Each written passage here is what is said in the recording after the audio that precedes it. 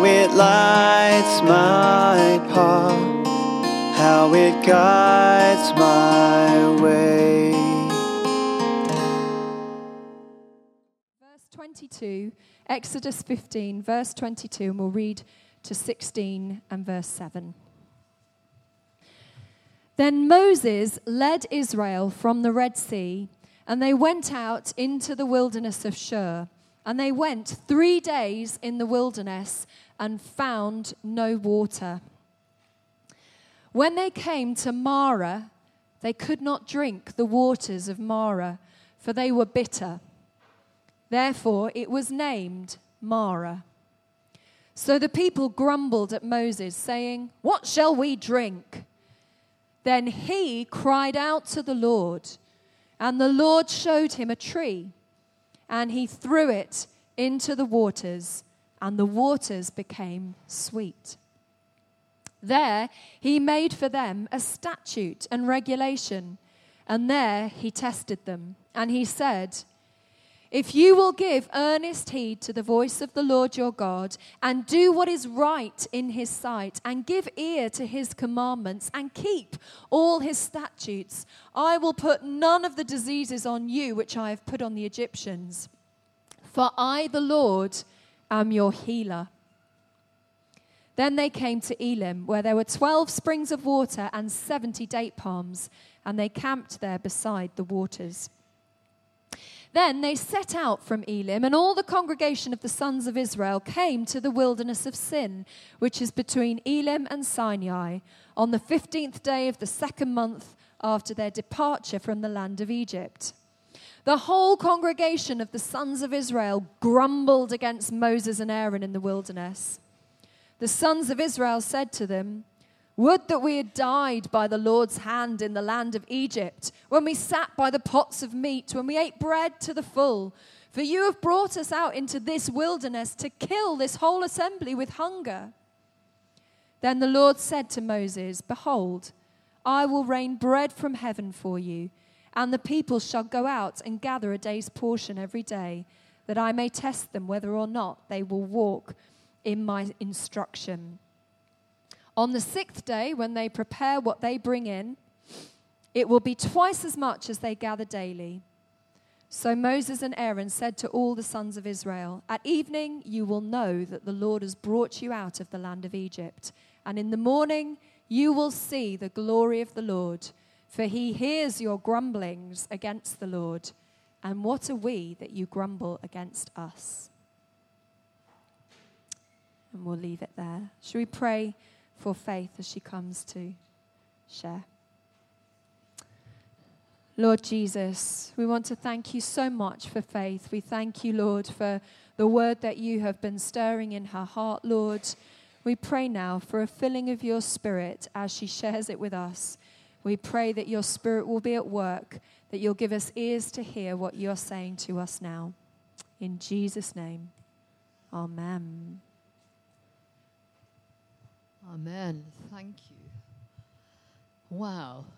I was thinking, before we came along this morning, as I was thinking about this passage that we've had read and that we're going to be thinking about, is this on? I suppose it is, yes. It is now. Okay, thanks. I was thinking that all the previous weeks we've been hearing about the amazing way God delivered the Israelites out of Egypt. Do you remember? Because they were in Egypt, and over the years they had become made into slaves, and they were persecuted, they were treated badly, and they were very miserable, crying out to God. And God, you remember, raised up Moses to lead the people out. And we saw of these previous weeks the miracles that happened to get them out and free. And they went through the Red Sea, you remember? And then we've got to the part now where they're just beyond the Red Sea, and they're starting to go where God told them to go. He said he got a place for them in Canaan, and they should head for that, and that once they'd come through the Red Sea. So they were doing all that. And one of the things I was thinking when I read the passage was I was also reading the verses just before it, because they are so wonderful. They're the song of Moses and the song of Miriam that they sang as a celebration when the Israelites had come through the Red Sea. And it's so full of joy. Even just, if I just read you the last couple of verses of the Song of Miriam. Then Miriam the prophetess, the sister of Aaron, took the timbrel in her hand, and all the women went out after her with timbrels and dances. Some of our folks in the congregation here would do that really well, don't you think? And when they came to, where am I? And all the women went out after her with timbrels and dances, and Miriam answered them, "Sing to the Lord, for he has triumphed gloriously.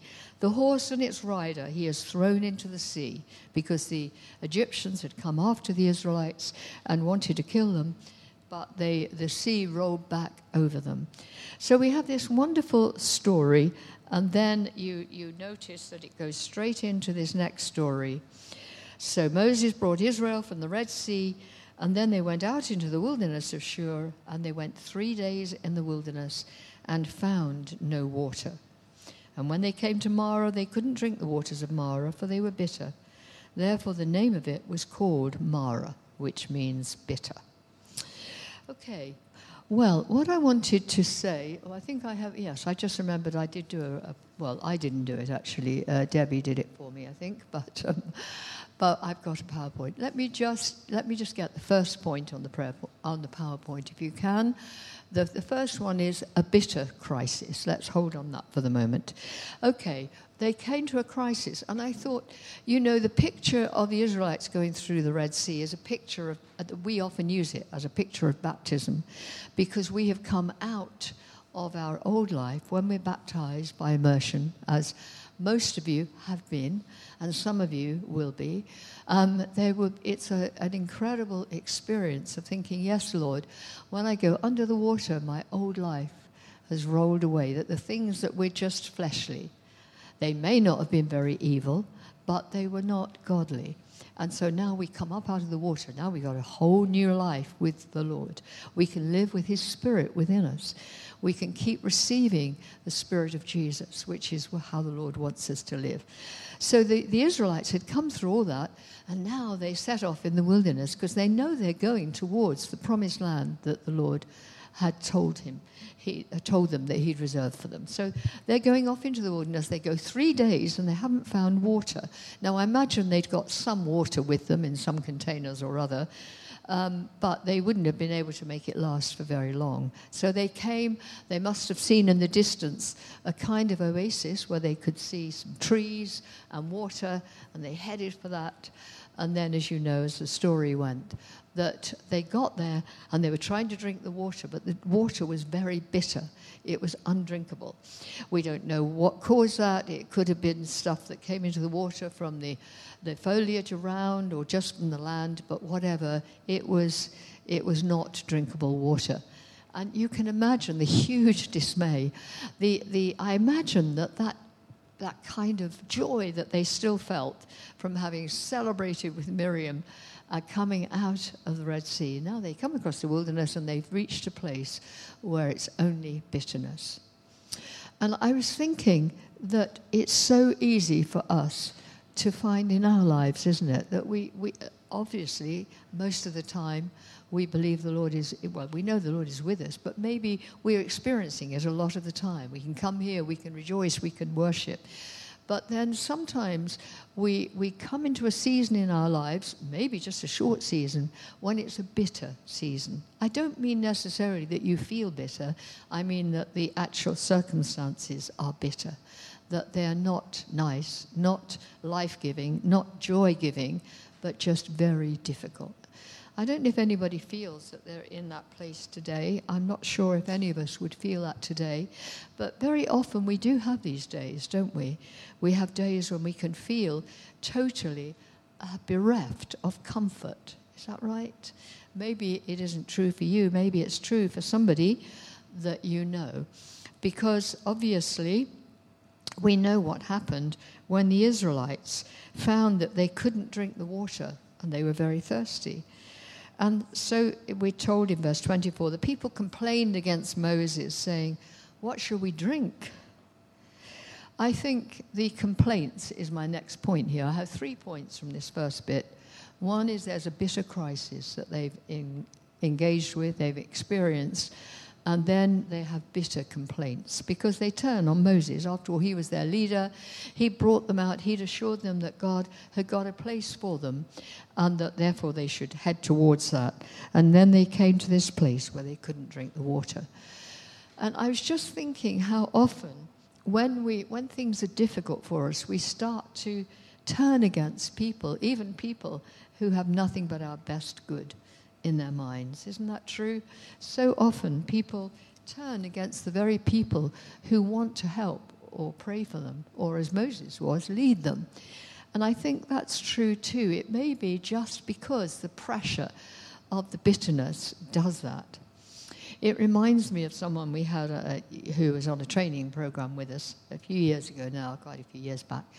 I can remember that he preached in one of the congregations as he was invited, and it was, I wasn't there, but it was apparently a really good preach, emphasizing the work of the Holy Spirit in our lives and who we were. And then, but as people came forward for prayer, most people came forward for prayer, and were really joyful. But some guy came forward who was pretty angry because, basically, I guess, because he didn't feel that it had met his need. I don't know exactly what, but apparently he really was aggressive and horrible to the preacher, and just said, it was absolutely useless and it was nothing.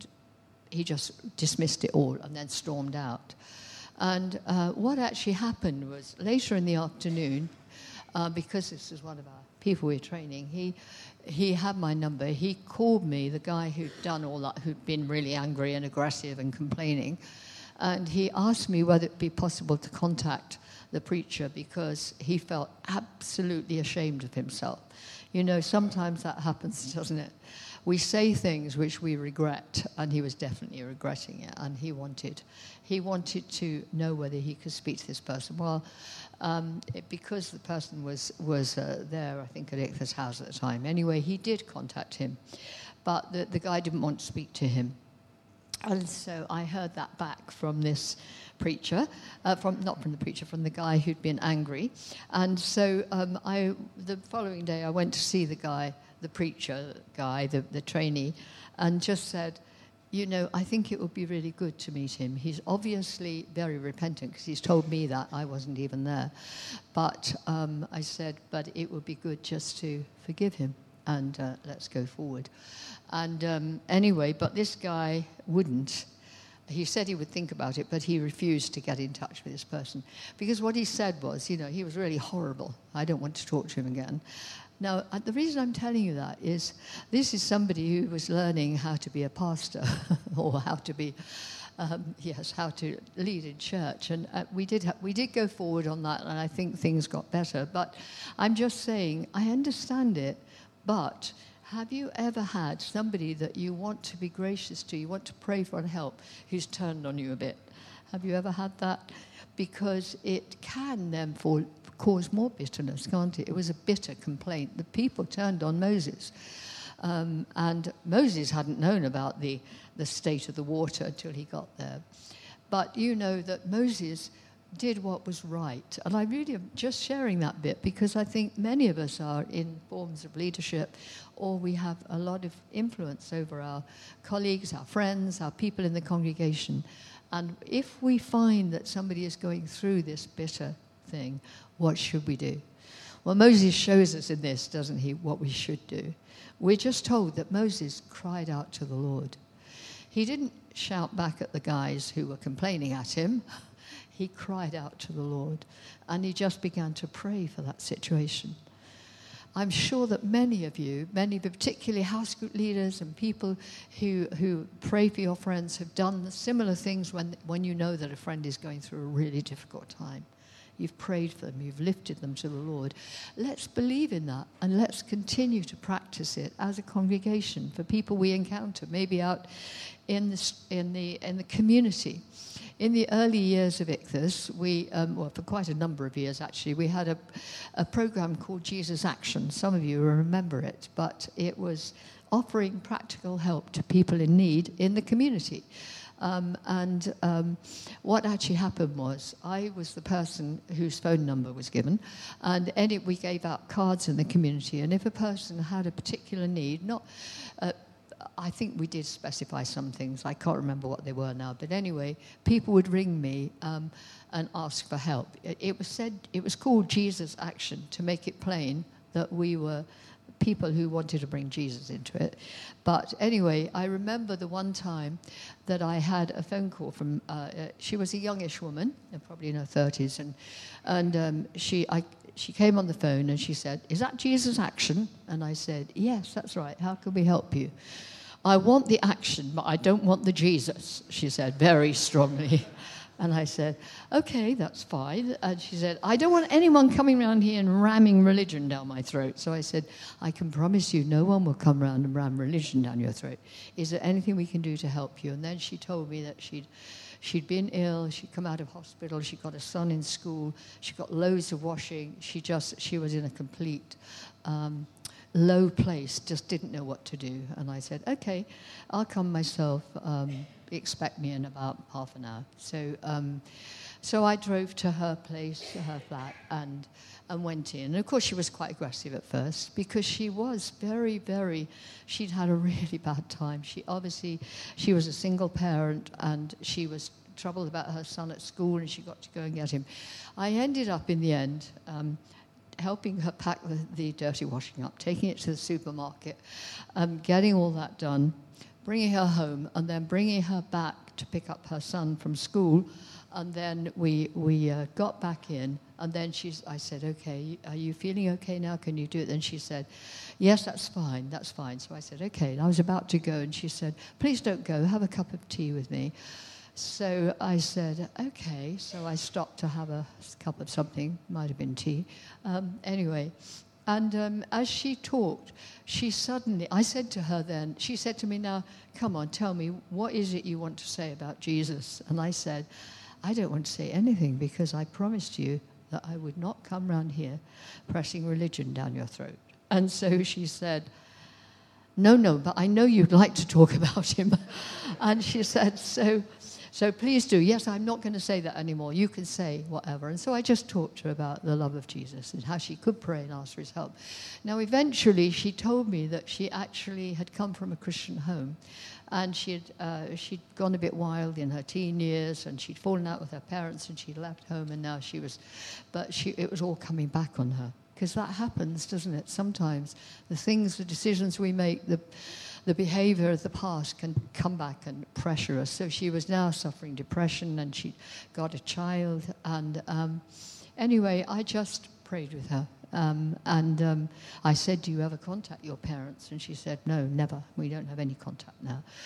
And anyway, I said, "They may not be so hostile as you obviously think they will be, but let me pray for you." So I prayed for her, went home, and I continued. I prayed for her and kept in touch for every day or two for the next few days. And then one time she phoned me and she said, I'm back with my parents." I said, "What?" And the story was that she did contact her parents. She told them her story. She wept, and they invited her to come back and live at home with them, with her son. And that's what she was doing. Now, we kept in touch for just a little while. But what I'm saying is, I think that there are people out there in this neighborhood, as well as amongst us, that probably do go through days of bitterness. Sometimes bitter things come from bad decisions in the past, don't they? They come from things that we've done or thought about. The other day I spotted on the shelf, I was tidying up some books, and I saw a book that, as far as I was aware, I hadn't read, picked it up, because it was about somebody's testimony of healing from severe mental illness. And anyway, long story short, we actually knew this woman who'd written the book, but she'd written it many years ago, and she'd actually sent a copy to Roger to thank him because he first introduced her to the person who became the person who counseled her in the end. But whatever, I'm just saying I hadn't read it, you see. So I was reading it now, but it was a long while ago it was written. But it's a story of how she was quite severely ill. She would sometimes be absolutely fine, no problems at all. And then this this psychiatric thing would come upon her and she would become quite severely mentally ill, have to stop work. She was capable of doing a very good work. She had obviously leadership gifts, but she couldn't hold it because this thing would come over her. Anyway, I haven't absolutely read the whole book. It's quite when I say dense, I mean it's quite wordy.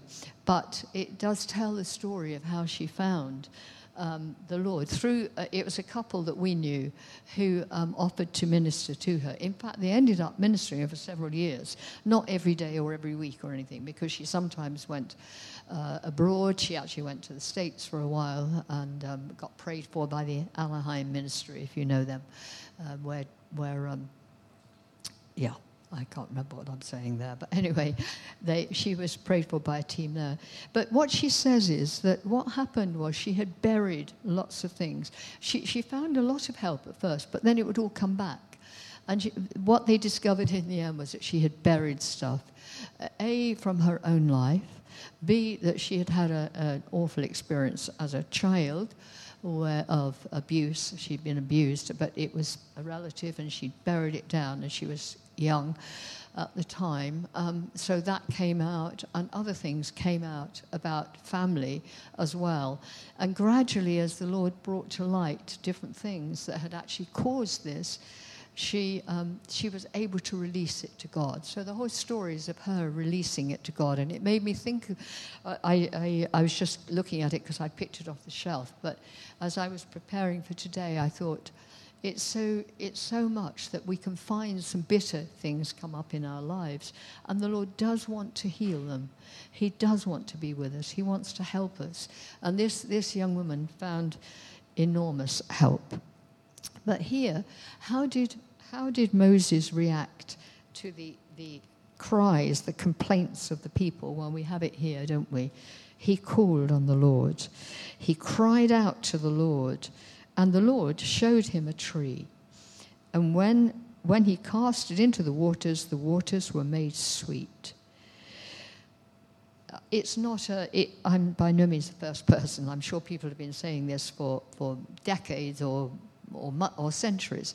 But this picture is definitely a picture of the cross of Jesus. It's called the tree of Calvary. And in here, where we see God shows Moses a tree. We don't know exactly how he showed it. Did he just fix his eyes on it and think God was saying to him, throw that into the water? But he threw the tree into the water. Some people have speculated, translators and people, and have said, oh, well, it may have been that the tree itself held aspects in it that would deal with the stuff that was causing the pollution of bitterness. It may have been that. But whatever it was, it may have been purely spiritual, because the Lord told Moses to put it in the water. And when he did, it changed the water, and the water became drinkable. It became sweet, if you like. Probably wasn't literally sweet, but it was drinkable. It took away all the bitterness. And I thought, again, Moses had quite a tough time, didn't he, really, in leadership? And if anybody aspires to be a leader, you need to know that you will go through lots of tough times, because this is what happens when the enemy comes in, isn't it? He tries to oppress.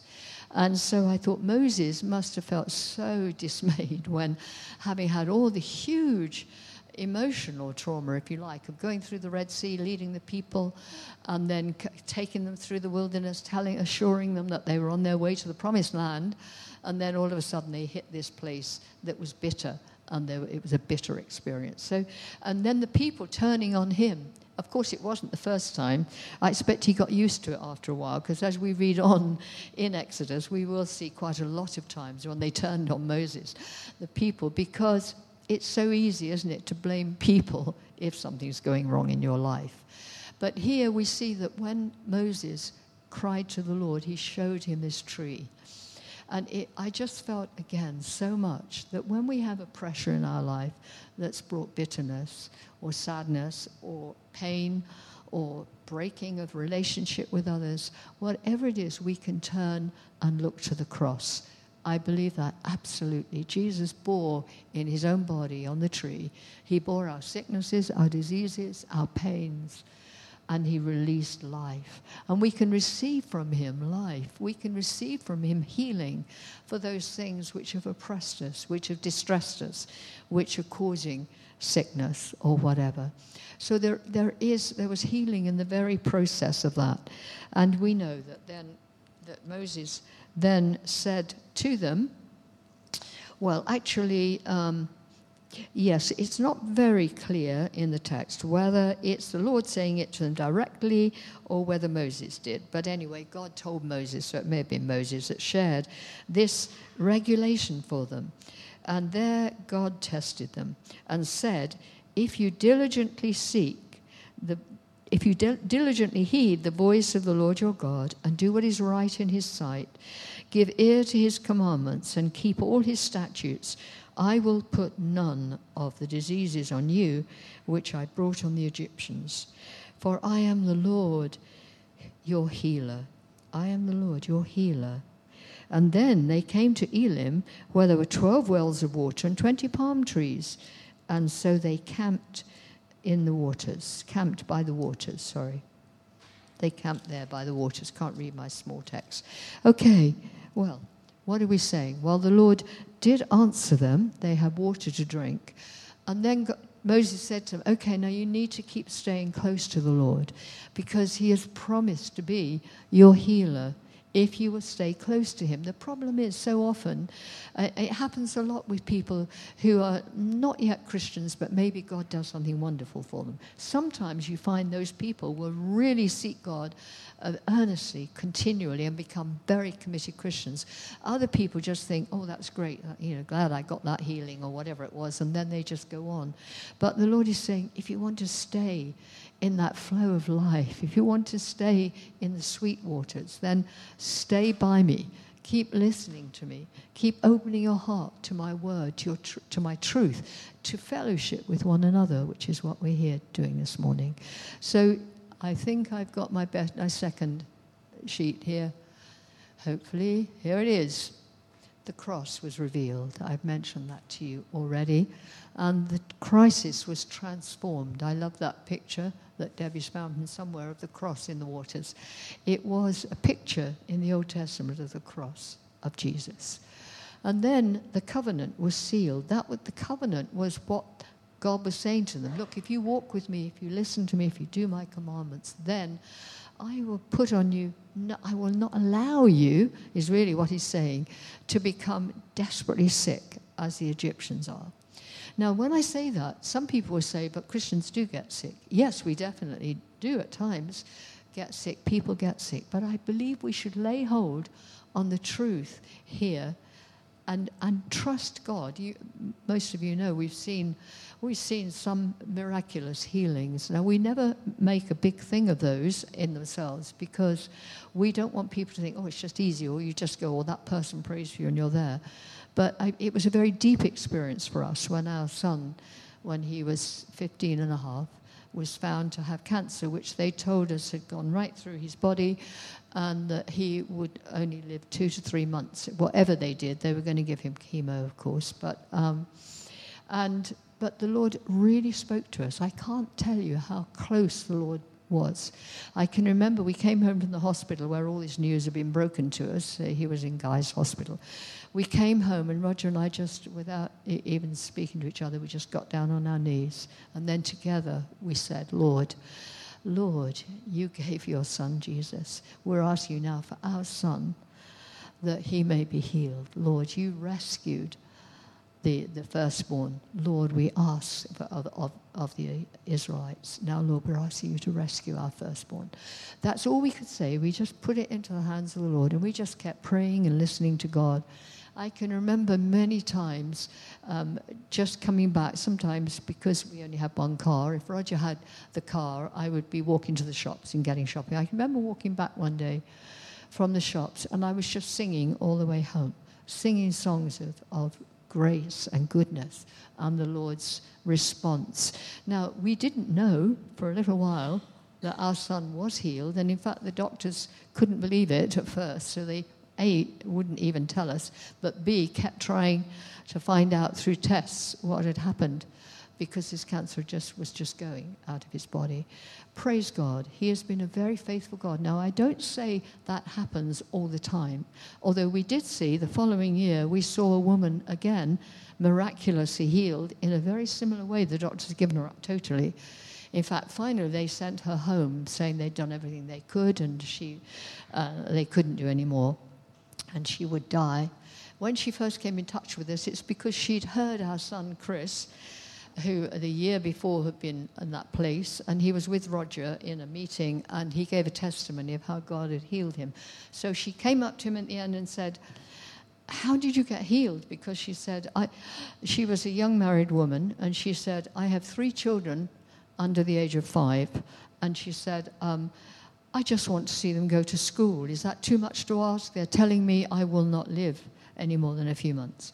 So anyway, what he did, as good sons always do, he gave her my telephone number and said, call my mother. And then he said to me, please, mother, take this up. I felt for this woman so much. She lived sort of Portsmouth area, I think it was, Southampton, Portsmouth, anyway. So we began a telephone thing, and we were regularly on the phone, probably every day or every other day, where I went into the different things that God has shown us. Let's open our hearts to the Lord. Let's see what God is saying first, because I felt the Lord say to me at the beginning, there's not going to be an instant healing here, just overnight. It was for our son, actually, amazingly. But, and somebody did come in and pray for him, by the way, I should say, a lovely guy who was visiting YWAM. Long story, I won't go into all of it. But this woman, and so I said to her, what do you feel God is saying to you? And she paused for a moment, and she said, well, I'm not going to die. So and when she said it, a little leap went in my spirit. So I said, do you know something? My heart leapt when you said that, and I'm in agreement with you. So that's where my agreement is going at the moment. I don't know when you'll be healed. I don't know how it will be, but at the moment I'm putting my feet down on, you're not going to die. And that's what we held to all that time. And the Lord did wonderfully heal her. I won't go into all that, so I think I'm taking too long here.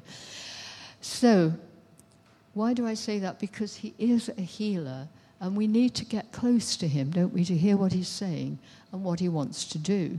Because it may be that God wants an instant healing. It may be he wants to use other healing methods. What I loved about this bit here, I am the Lord your healer, is the word heal there, the healer, is the word for heal is repair. So he is the Lord your repairer. It was a word that was used for repairing, and sometimes used for somebody, like sewing up a torn piece of cloth, because they were repairing it. And in fact, this woman whose story I was reading, I knew this already, but she mentioned that it could be like somebody sewing up a piece of cloth. And she said, I looked at my life and thought there'd been lots of tears in the cloth of my life before I ever came to know Jesus Christ. But he became the repairer. He began to sew them up, to sew me together. And to bring, because she was quite seriously affected at times in her mind. So she felt she had a lot of mental health healing, but also God had just healed her with his presence. So the Lord our repairer, the Lord our healer. I wonder if, it's interesting in the stories in Exodus, because there are so many wonderful things God does, and we'll be looking at those as the weeks go on. But I love this one because it started off in the place that was bitter, but it ended up in the place of joy and peace. Here we are, I am the Lord, your repairer. And it ended up with them going forward. I love the fact, isn't God so kind? When they came out of that place that had been so bitter and so miserable and no water to drink at first, they then went on, and the next place they came to was Elim, that had, 12 wells and 70 palm trees. So that's quite a place to camp, isn't it? Well, you've got all that around you. So it was like God said, okay, I know you had a really tough time. I'm going to really help you and bless you, and you will find my presence. Not that everything will go smoothly.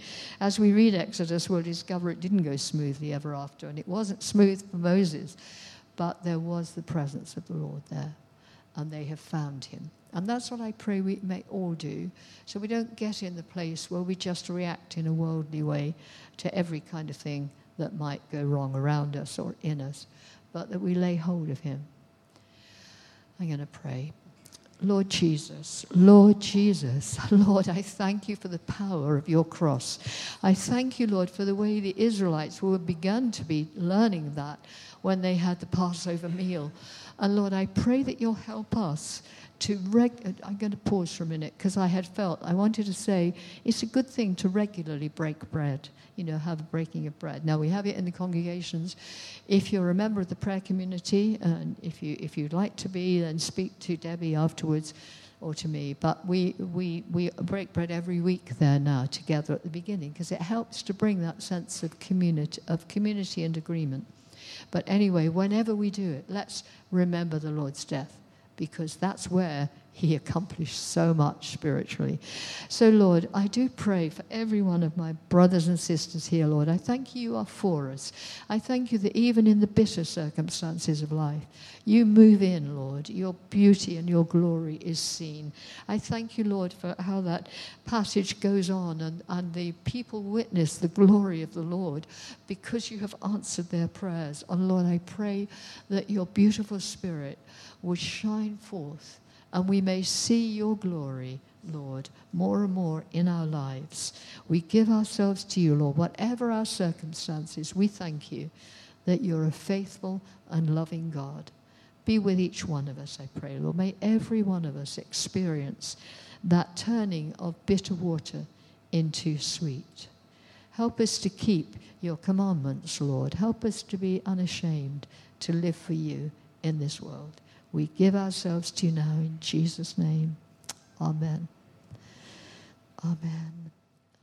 Let your living word abide in me so richly as I abide in you. Let your living